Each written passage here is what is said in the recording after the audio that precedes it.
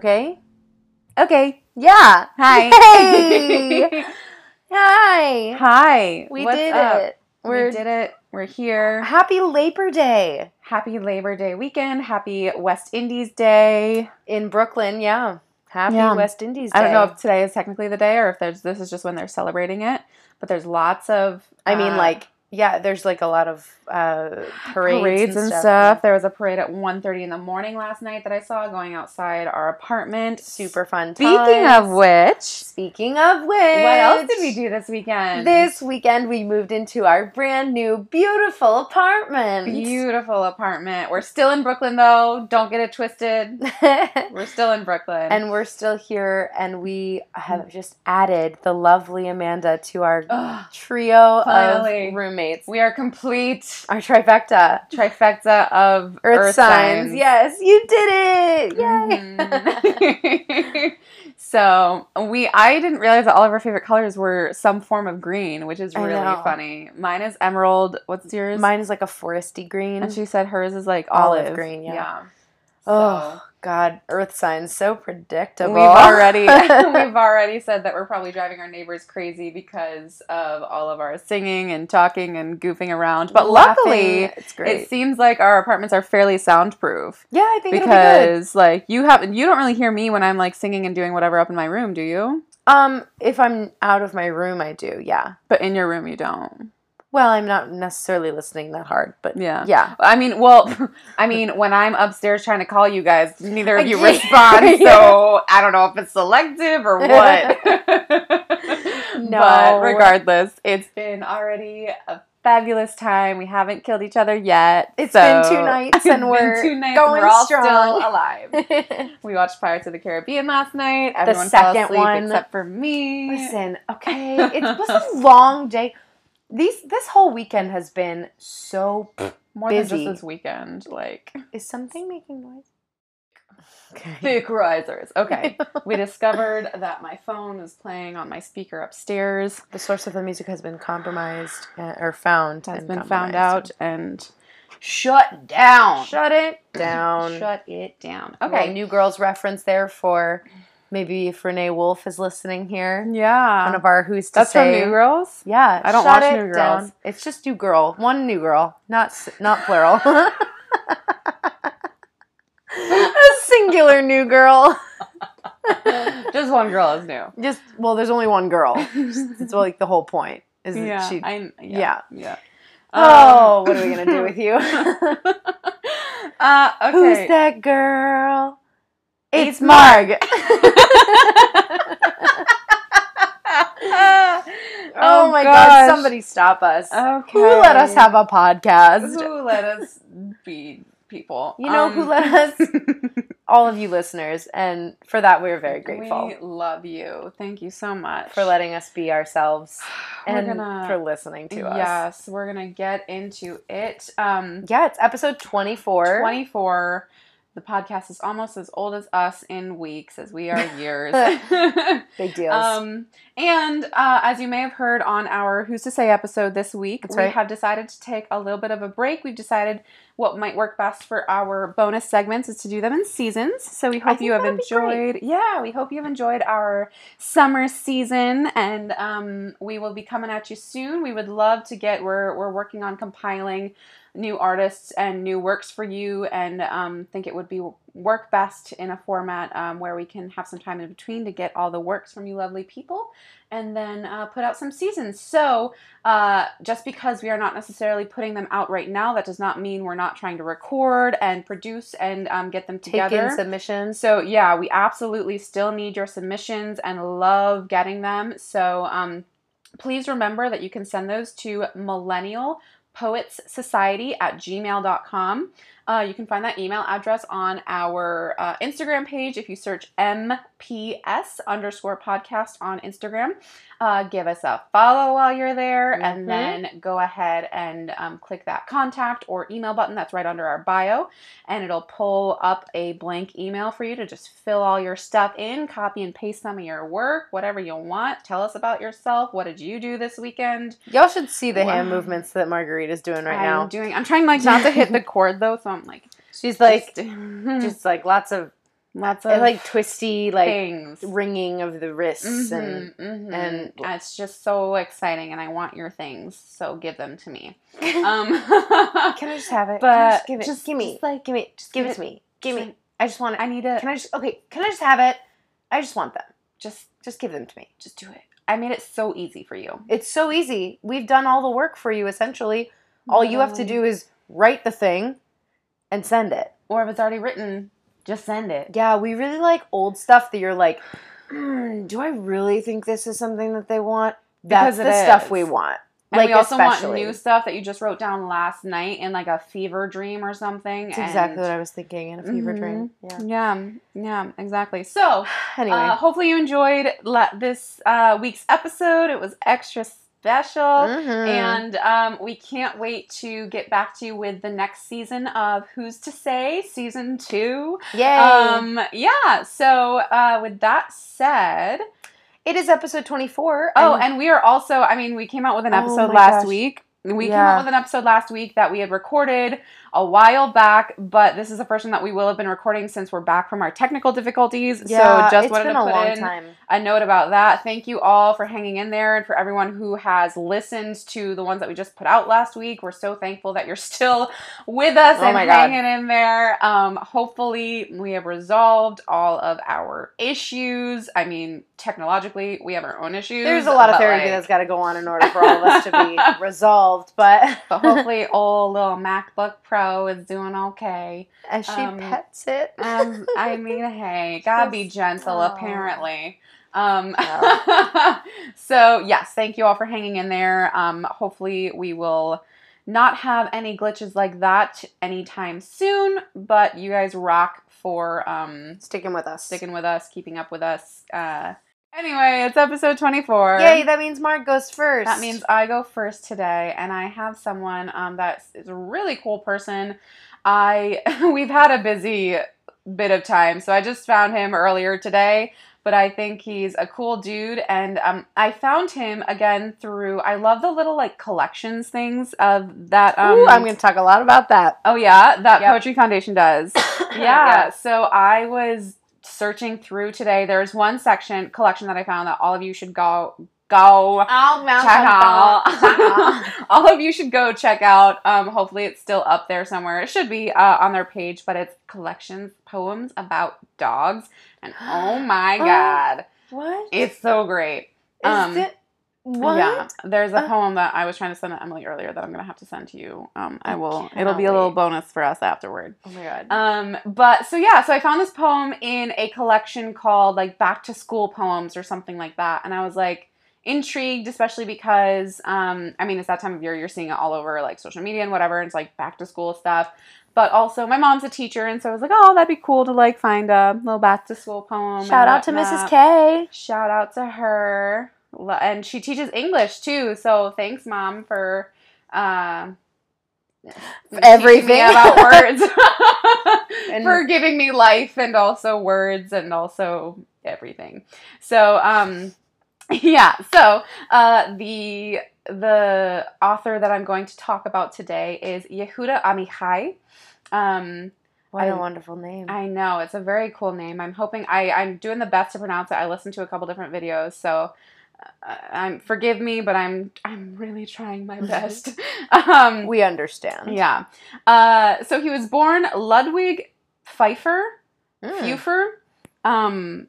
It's a German name. I think it's like Pfeiffer. On May 3rd, 1924, in Würzburg, Germany, to an Orthodox Jewish family. He and his family emigrated to Palestine in 1936 when he was 12 years old, and he later became a naturalized Israeli citizen. Amazing. Although German was his native language, he was also raised speaking Hebrew, and he spoke it fluently by the time they moved to Palestine.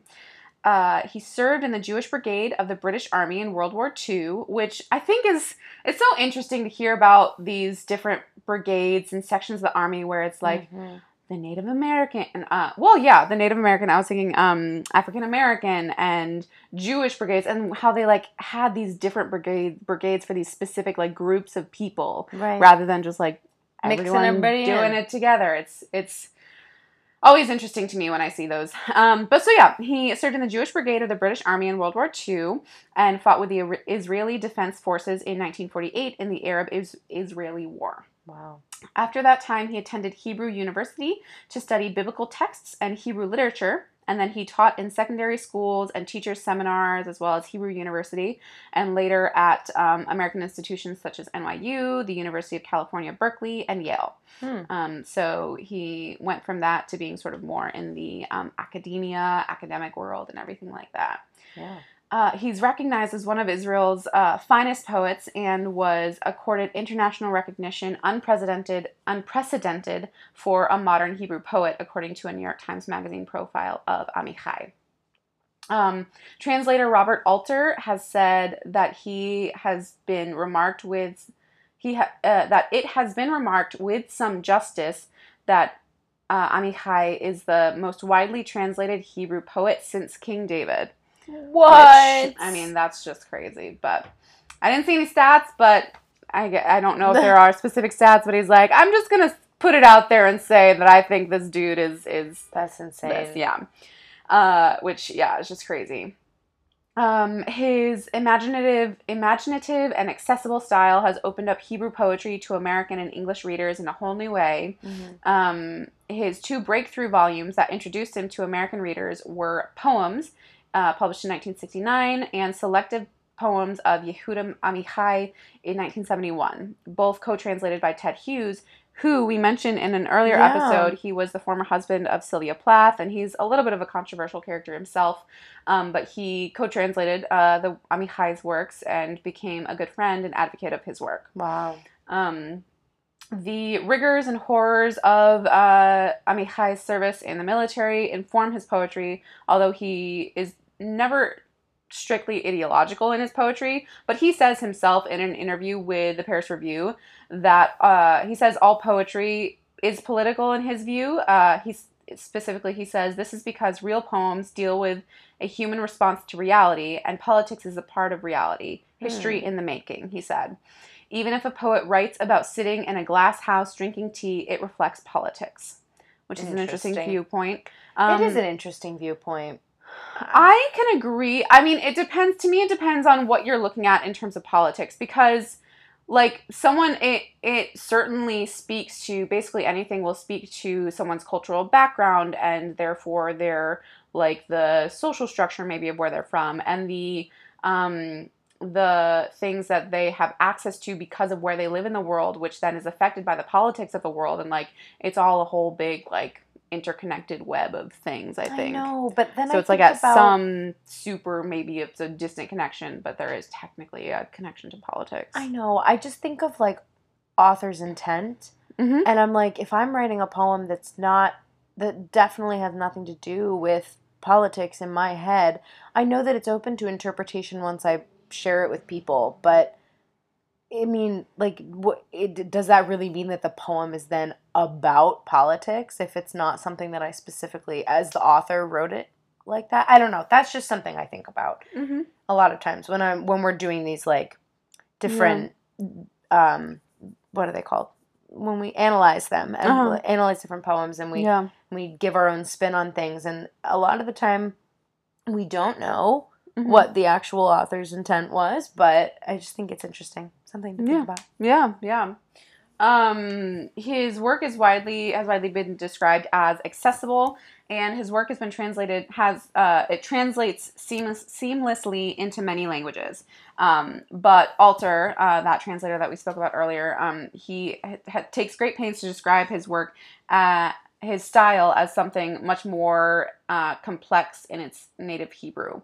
So he's saying that although it is fairly colloquial and can be easily translated and everything, there is still this, like, depth to it and many layers to it. Alter noted in an article for Modern Hebrew Literature that Amichai's exploitation of indigenous stylistic resources is often connected with his sensitivity to the expressive sounds of the Hebrew words he uses, and with his inventive puns, which are sometimes playful, sometimes dead serious, and often both at once. But what is most untranslatable are the extraordinary elusive twists he gives to densely specific Hebrew terms and texts. So although it can be easily translated and everything like that, I think of it as like he has these little nuggets that are specifically for that audience that like he is originally writing for, and it's like it can be translated and other people can still enjoy his work and get a lot of meaning out of it, but it's like there are specific people that like will get a little something else from it, right? Exactly, which is cool. During his time in the war, Amichai's time fighting in the wars and everything like that, is when his interest in poetry grew. And he began reading authors such as Dylan Thomas, W.H. Auden, and T.S. Eliot. And according to some, his early works resemble those of Thomas's and Auden's, and as well as a couple others. But this guy, Alter, who I think he's written, I don't know that he's written a biography on him, but he wrote like an article on him for Modern Hebrew Literature. He wrote a profile on him for New York Times. Right. So definitely someone who has done a lot of research into him and his works and everything like that. Yeah. So Alter says that Amichai's entire body of work speaks persuasively to his powers as an everyman, both of his people and the world. Reviewing the selected poetry of Yehuda Amichai, American poet Ed Hirsch stated that Amichai is a representative man with unusual gifts who is telling his own story who, in telling his own story, also relates the larger story of his people. Interesting. Yeah. So overall, Amichai has published 11 volumes of poetry in Hebrew, 2 novels, and a book of short stories. His work has been translated into 40 different languages, probably over 40 at this point. Wow. I saw one article that said 37, but then Poetry Foundation said 40, so I'm sure it's continually being translated into more and more. Collections of his poetry available in English include Open, Closed, Open, published in 2000. Even a Fist Was Once an Open Palm with Fingers in 1989, which I just love the name of that. What an interesting name. Yeah. And it's something I would love to see, like, read that collection and see how it maybe, because it sounds like it probably relates to maybe his time in the war and everything like that, and it's really informed, like we said earlier, informed by his time in the wars. Mm-hmm. And then another one is The Great Tranquility, Questions and Answers, published in 1983. Wow. Plus many more. Those were just some titles that intrigued me. Yeah. Some awards. In 1982, Amichai, sorry, I said that like through my nose. In 1982, Amichai received the Israel Prize for Poetry and became a foreign honorary member of the American Academy of Arts and Letters in 1986. Gotta love the arts and letters. Oh, yeah. And then also among other awards and notable things, he was a Nobel Prize nominee. Amazing. Yeah. Wow. And he lived in Jerusalem until his death on September 25th, 2000. Okay. So had a long life. Sounds like a very interesting life. And yeah, so the poem that I'm going to read today, it doesn't say what collection it was from. Oh, well, actually, I think it was, I don't know if it was written for the publication Poetry, but that's what it's sourced as, from the Poetry Foundation. That's Poetry Foundation's, their like magazine thing. Yeah. So it is called The School Where I Studied and was translated by Chana Bloch or Bloch. I think it's Hannah. Hannah Bloch. Mm-hmm. That makes sense. So this is The School Where I Studied. I almost said lived. The school where I lived. The school where A story of one of my summers in college. The school where I lived. Yes. It's fine. Or just the school year in college. No, I lived in a school for a summer. Oh, you did. I'm not going to say where, but I did. If you know, you know. If you don't know, well, now you know. Except you don't, because I'm not going to talk about it. Okay. The school where I studied. Perfect. I passed by the school where I studied as a boy and said in my heart, here I learned certain things and didn't learn others. All my life I have loved in vain the things I didn't learn. I am filled with knowledge. I know all about the flowering of the tree of knowledge, the shape of its leaves, the function of its root system, its pests and parasites. I am an expert on the botany of good and evil. I am still studying it. I'll go on studying till the day I die. I stood near the school building and looked in. This is the room where we sat and learned, The windows of a classroom always open to the future, but in our innocence we thought it was only landscape we were seeing from the window. The schoolyard was narrow, paved with large stones. I remember the brief tumult of the two of us near the rickety steps, the tumult that was the beginning of a first great love. Now it outlives us, as if in a museum, like everything else in Jerusalem.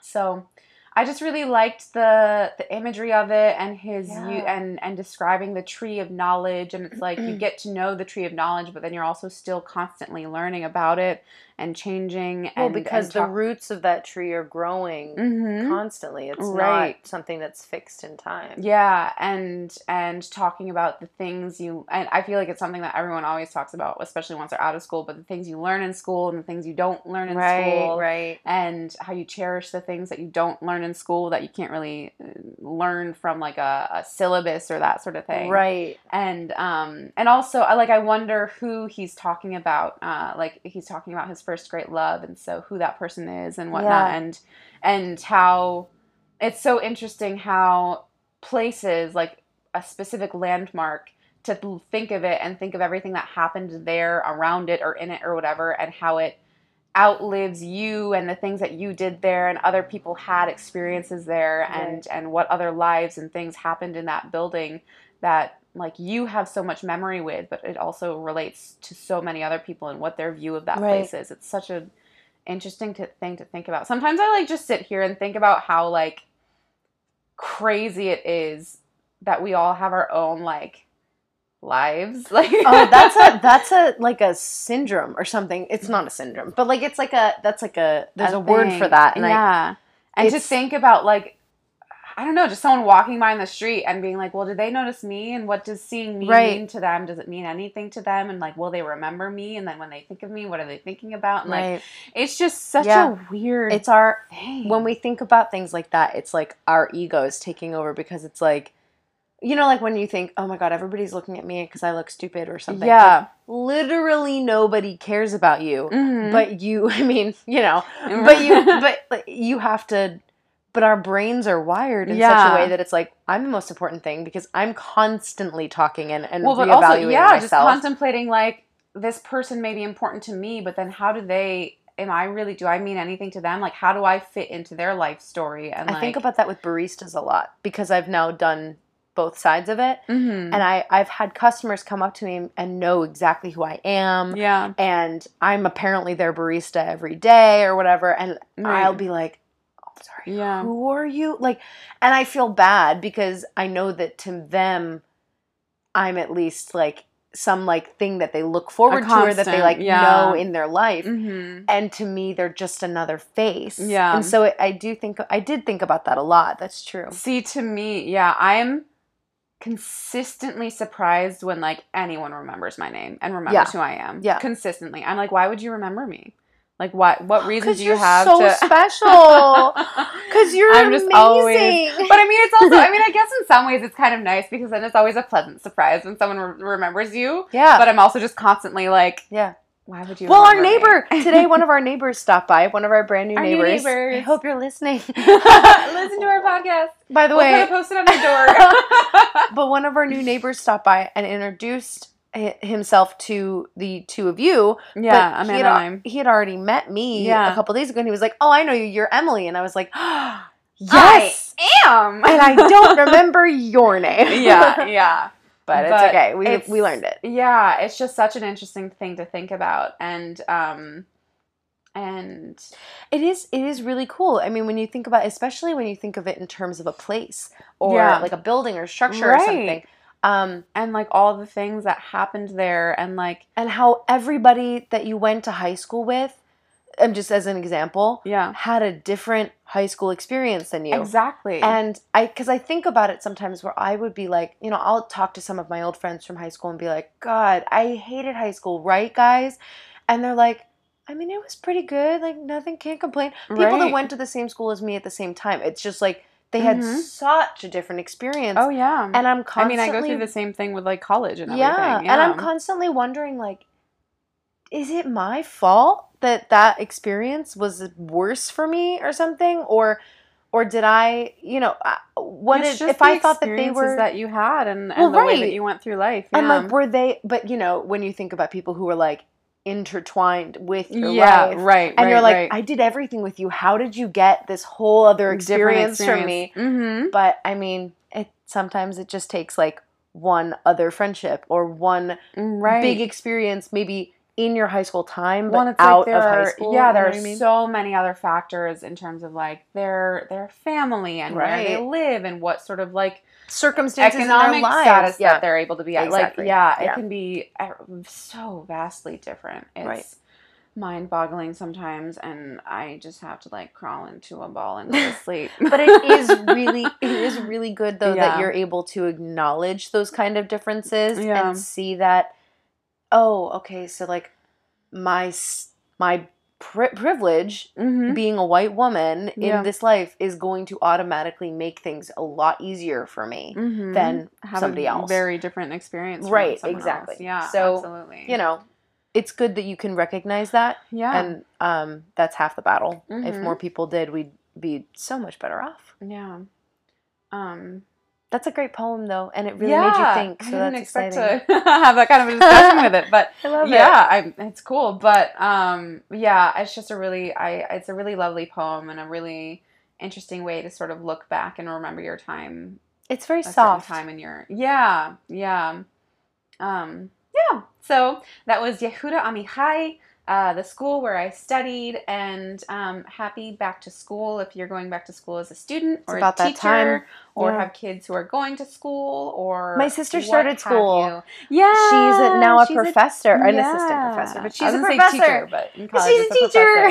She's a professor. She is. Professor Klein. I know, Dr. Professor Klein. Dr. Professor Klein. Professor Dr. Klein. Professor Dr. Professor. It's a pretty cool gig she's got. So, and so they're awesome. back to school already in college. So yeah, a lot of people are back to school in college. Some different states go back to school at very different times. They do. In New York, they're not back to school yet, but they will be soon. But I know like some places in the South, I think, are already back. It has to do with the whole school system and school calendar is based off of agriculture. Off of when we were more of an agricultural society, and so in the summer you needed people to work the fields and all that fun stuff. Anyway, I think it's time for a little break. A quick break. Quick break. Quick break. All right, bye. Bye. We'll be back. We're back from our quick break. Our quick break is over, and it's my turn now. Emily's turn. Yes, yay. Emily's corner. Emily's corner, sitting in Emily's room. And this is my theme song. Emily's room. It's so nice, and like my room's a mess right now still because. Well, I had like almost a whole extra day. Yeah. So it's okay. Yours will get there. Yeah. You have more natural light than I do. I mean, if you want to like, we're gonna be fine. It's fabulous. Yeah. I just need to get my stuff in places. Places and stuff and things. Yeah. Things and stuff. Things and stuff. And then when we talk about things and stuff. That's our new store. Our new, just like, it's a store. It's a store. We sell like things and stuff. Things and stuff. Yeah. Okay. Now that you can all steal our excellent TM. I'm also hashtagging with my fingers right now. Did. That's different. It's a different thing. No one can steal it. TM. Okay, I'm gonna go ahead. So I wanted to do something kind of different for this starting a new season with us, starting a new life in my new apartment. I wanted to do a new segment. So like before I was doing all LGBTQ poets, and now I want to start a segment on poetry and feminism. Woo. So that's what I'm going to do. Oh my God. What is that? Like a very large truck, I think, just went by. Something was just banging. It's fine. Maybe it was the truck with all the bass drums and cymbals and stuff in it from the parade that went by. Oh. I don't know. Okay. What would a truck full of drums sound like? It's like I've been feeling Get some Phil Collins up in here. Yes, thank you. Okay. Okay. So you're starting a new segment. I'm starting a new segment, poetry and feminism. Wonderful. It's my goal that I will take you guys, including you, Marguerite, through the 4 waves of feminism over the next 4 weeks. Yeah. I'll be choosing at least one, but mostly 2, like this week. 2 poets from each wave to help showcase how poetry has helped women band together and demand change for hundreds of years. Amazing. So this week, I'm going to focus on the predecessors of feminism. Okay. So this would be more of like those speaking out all alone before any official movement had begun. Right, before the word feminism and even what it was a titled. thing. Yeah. We're talking like 1700s, like awesome. Way back in the day. But the cool thing is that like the first wave doesn't start that much later. Did you just burp really big? Yeah, I don't know how loud it'll be on the mic. I mean, I didn't hear it. I looked over and you were like, you were like, oh, like oh my goodness, my stars, like that's my lantern, my lantern. Yeah. Sorry, hopefully y'all didn't hear that. Okay, but yeah, so this week I'm doing predecessors to feminism. Mm-hmm. So I have 2 incredible women for you. The first one is Anne Bradstreet. Now, I had never heard of Anne Bradstreet before, but I started doing this research, and at the time I was doing the research, I was reading a book called The Basic 8, which if anybody knows, it's by, I think his name is David Handler. I'm going to regret that. It's Lemony Snicket. Is it in your thing? No. It's I don't have the book. It was an ebook. Did you break everything in my room? No, it just went inside your little thing. But so at the time I was reading The Basic 8, which is a book by the guy who is Lemony Snicket, whose real name I can't remember. Okay. And it was like one of the first novels he wrote in like the 90s, and one of the main character, the voice, what are they called? The narrators. The narrator of the book. Voice. The voice of the book. Dude, the voice in my head? What's that called? It's, I can't help it. The narrator of the book. Me. That's right. The narrator of the book, whoever it is, she talks about her senior year English class studying Bradstreet. And I was doing my research, and then I was reading this book, and they just kept saying Anne Bradstreet, and I was like, wait a minute, this is the same. What is the chance? Like, what are the odds that I would be researching her and also reading about her? That's crazy. Like in this other, it was it was weird. So cool. So anyway, Anne Bradstreet. She was the first woman to be recognized as an accomplished New World poet and the first writer in England's North American colonies to be published. Wow. So she's a big fucking deal. Oh, yeah. She was born March 20th, 1612, same day as my dad, but many years before, obviously.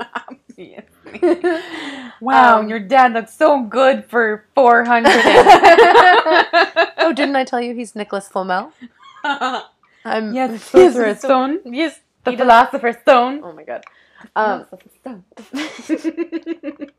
Okay. Born March 20th, 1612. So that's the time period we're working with here. Got it. To a wealthy family in Northampton, England. She was described as an educated English woman, a loving wife, devoted mother, Empress Consort of Massachusetts, a questing Puritan, and sensitive poet. Wow. So she was an accomplished lady. Accomplished lady born into an accomplished, a wealthy, well-to-do family. Yeah, and to a very specific, Mm-hmm. Due to her family's position, Bradstreet grew up in a cultured circumstance and was a well-educated woman for her time, like I said. She was There's just like a motorcade going by, so I thought we might. We can just wait for this to pass. This too shall pass. This too shall pass. This too shall pass. This too shall pass. You shall not pass!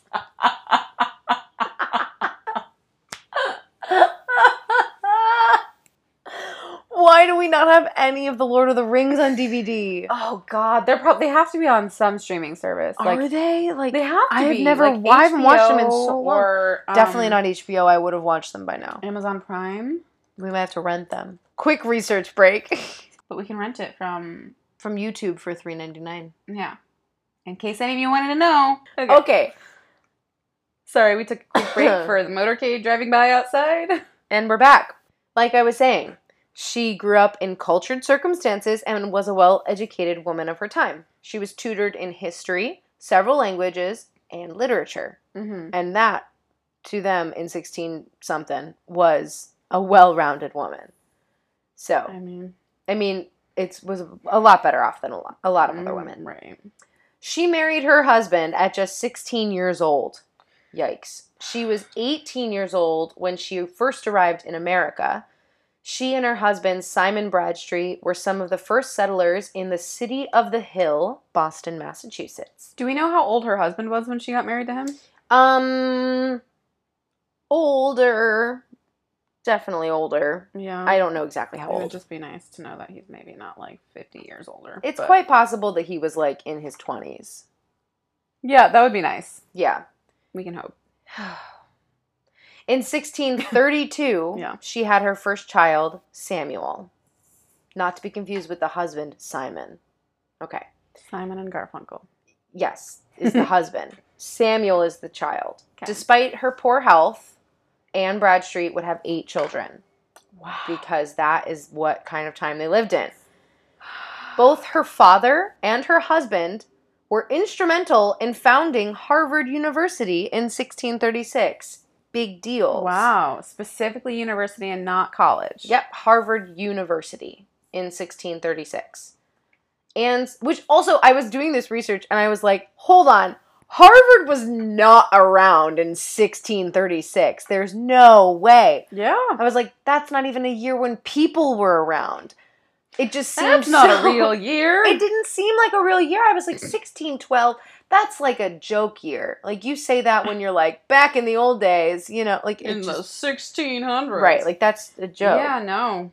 But people were alive and thriving, in case you were wondering. And going to Harvard. Well, at least creating Harvard.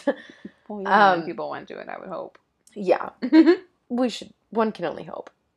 So she was a very well-read woman, and her personal library of books was said to have been over 9,000 volumes. Oh my God. We just There's no way she read all that. We just moved, like we just said, and we tried to pare our books down, and I thought I had a lot when I had like 30 or something like that.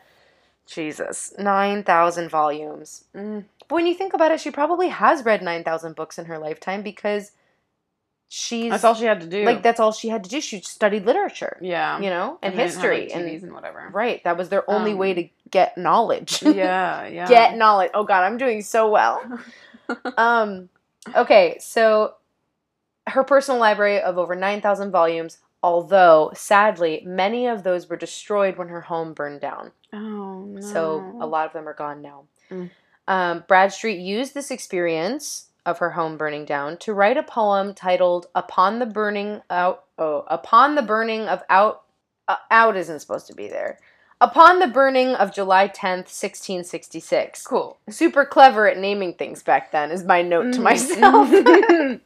So, good job. She did it good. Yes. When she was just starting out as a writer, she explored the form of epic poems. Much was based on observation of the world around her, focusing heavily on domestic and religious themes.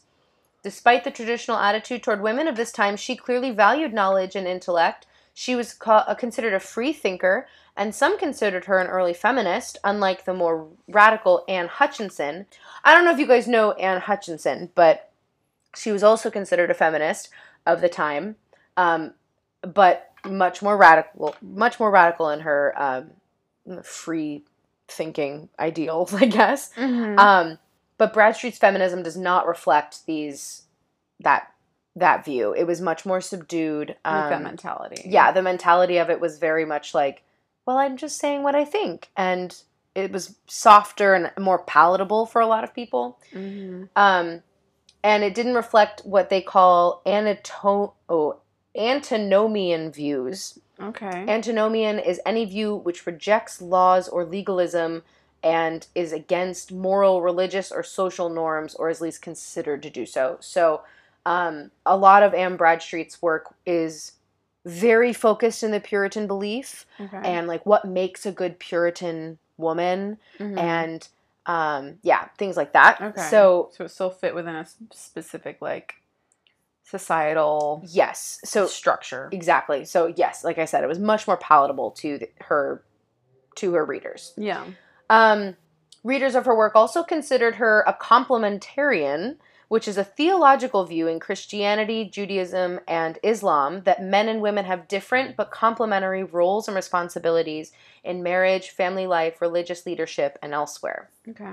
So that was something she believed in and she wrote about. Mm-hmm. In 1647, Bradstreet's brother-in-law, Reverend John Woodbridge, sailed to England carrying her manuscript of poetry. She found out that he had plans to publish it, and when she discovered this, she wrote him a letter, but there wasn't much she could do about it. As a female poet, it was important for her to downplay her ambitions as an author. So she had written to him being like, "Oh my God, don't stop! Mm-hmm. How dare you? Right. Oh no! Like shucks." So yeah, but she was also like, "Oh wait, crap! Cool. This is really cool," yeah. but also like, "Oh God, like, okay? am I gonna ruin myself?" So she was downplaying her ambitions as an author. Otherwise, she would have been criticized for being unwomanly. Dumb. Mm-hmm.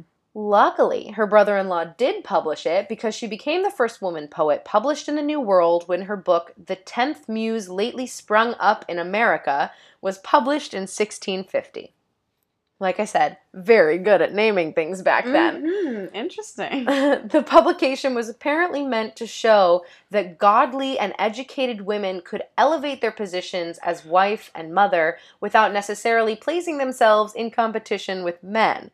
This was the belief of John Woodbridge and her husband at the time. So Bradstreet's husband was like super into this. He was like, yes, get yourself published. You're like, they had from what I can tell, a pretty great marriage. Like, is all things considered, you know? Right. They supported each other. At least he supported her in her writing, which was unheard of. Right. And he was really like, yes, like we can use your writing to show people that women aren't doing this out of spite for men. They're doing it just because they want to, and like that it's not going to affect your manhood to let them think and do things. Yeah. Right. So that was pretty cool of him. Mm-hmm. Many people disagreed with this line of thought, and Anne Bradstreet endured a lot of gender bias because of it.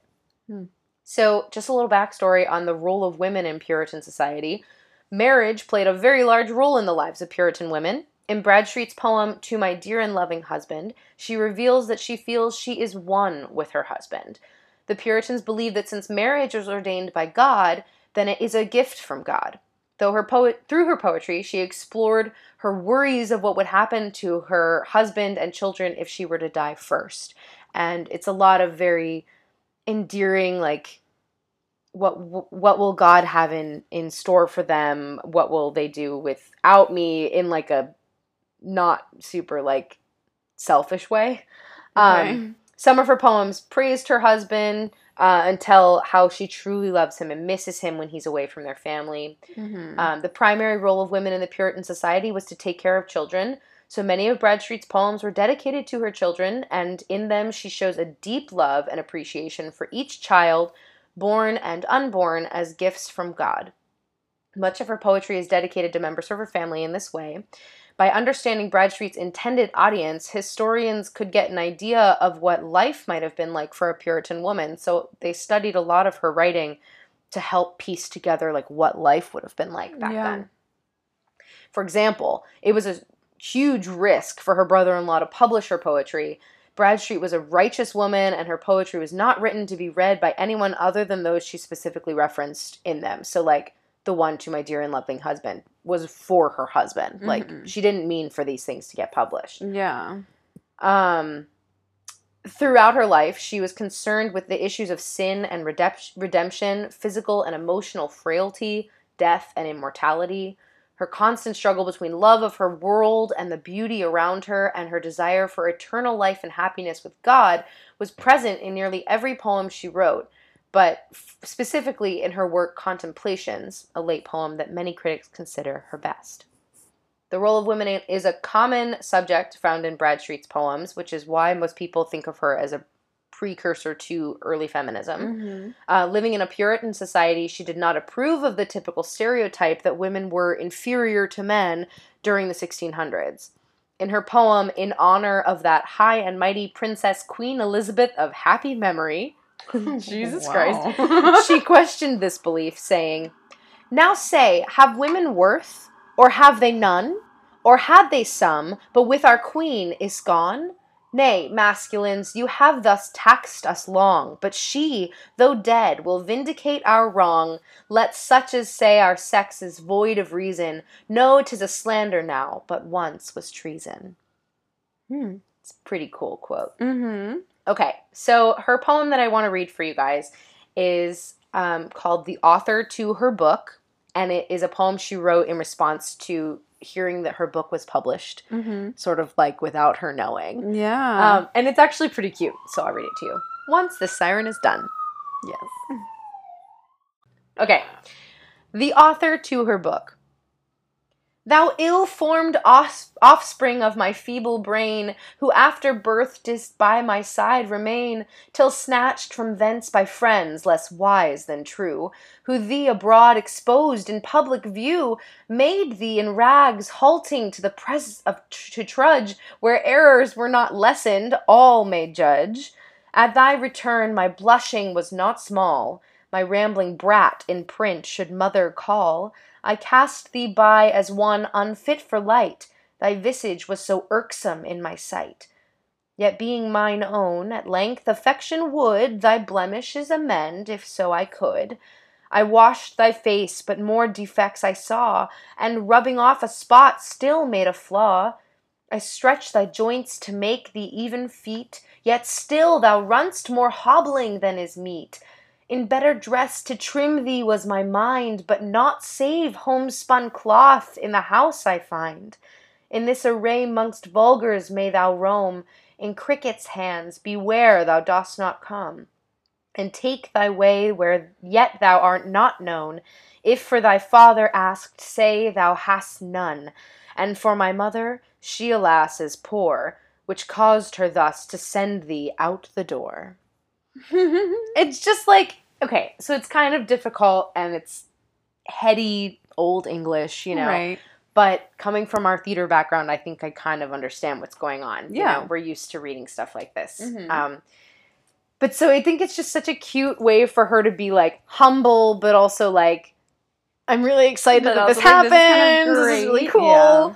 But, you know, I just felt like you could really sense her excitement and then also her like, oh my God. Like, I can see the emotion on her face. Right. When she's writing this, you know? And her talking about how, like, no one else was supposed to read it, and now it's, like, open to the judgment of all these people. Right, exactly. And, like, these sounds like poems that were, like, deeply personal to her and, like, and whatnot. So, yeah, it's sort of like this poem talks about that sort of inner turmoil that she's going through where it's, like, excitement about being published, especially in a time when women are not published, but then also being like, oh my God, everyone's reading my personal things. Words. Yeah. It's like a journal, sort of. Like, right, exactly. Yeah. And I think, yeah, exactly. And I think it was just such a good one to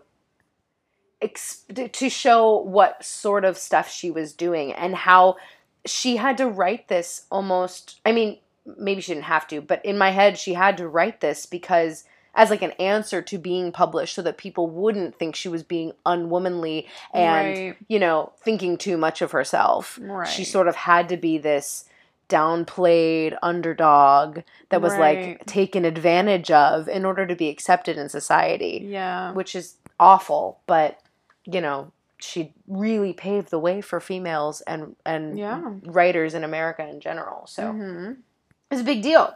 Very cool. So that is Anne Bradstreet. Awesome. You go, girl. Yes, you go, girl.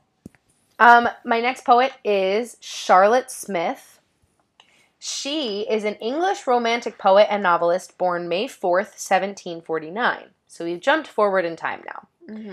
The oldest child of well-to-do Nicholas Turner and Anna Towers, she received the typical education for a girl in a wealthy family during the late 18th century. Are you sensing a theme here? When Smith was young, her mother died, most likely from complications with childbirth with Smith's younger sister, Catherine. Her childhood was also shaped by her father's reckless spending. So her dad was like a busy businessman or whatever, but then an avid gambler. And right, like they had money, but he was squandering it. Yeah, exactly. So she was primarily raised by her mother's sister, Lucy Towers, because her father traveled a lot and would rarely be home. Yeah. When she was 12 years old, Smith left school and entered society, which is so dumb.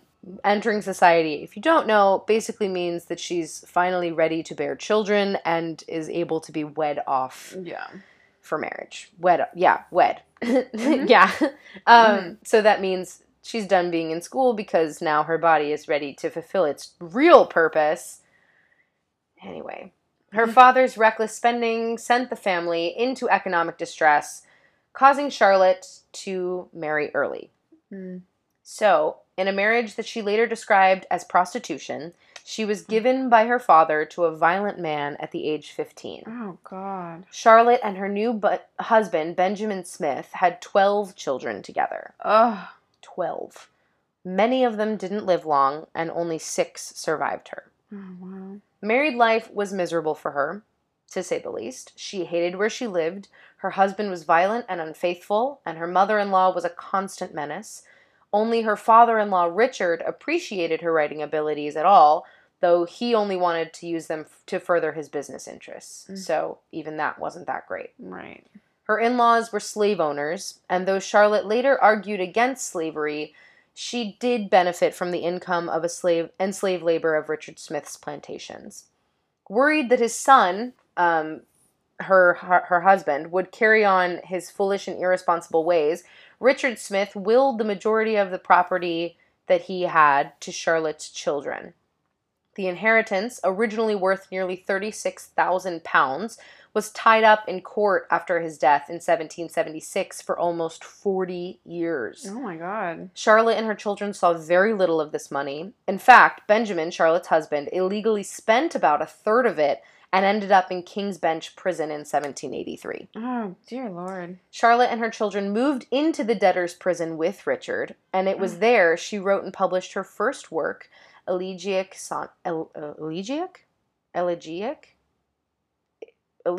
I think, sonnets, in 1784. It achieved instant success, though, thank goodness, and paid for their release from the prison. These sonnets helped to initiate a revival of the form and granted an aura of respectability to her later novels. So, fuck yeah, Charlotte. Yeah. Way to go. Do the damn thing. Yeah. After a pattern of Benjamin running from those he owed money and Charlotte bailing him out, the couple moved to France, where Smith began translating works from French to English. In April of 1787, after 22 years of unhappy marriage, Smith finally left Benjamin. Right on, girl. Thank God. However, when she'd left him, she didn't secure a legal agreement that would protect her profits. He would have access to them under English laws at all times. Oh, God. Smith made every effort to earn enough money to retain her family's genteel status. She claimed the position of gentlewoman, signing her books Charlotte Smith of Bignor Park. Which Bignor. Is not, I mean, probably just like a place she maybe lived. Yeah. Or like a town, but right. She claimed the position of gentlewoman for herself so that people would find her more esteemed. All of her works were published under her own name, which was a daring decision for a woman at the time. Sarah Zimmerman for the Oxford Dictionary of National Biography said, Charlotte prized her verse for the role it gave her as a private woman whose sorrows were submitted only reluctantly to the public. She loved poetry, but began writing more novels around the time of her separation in order to beef up her income.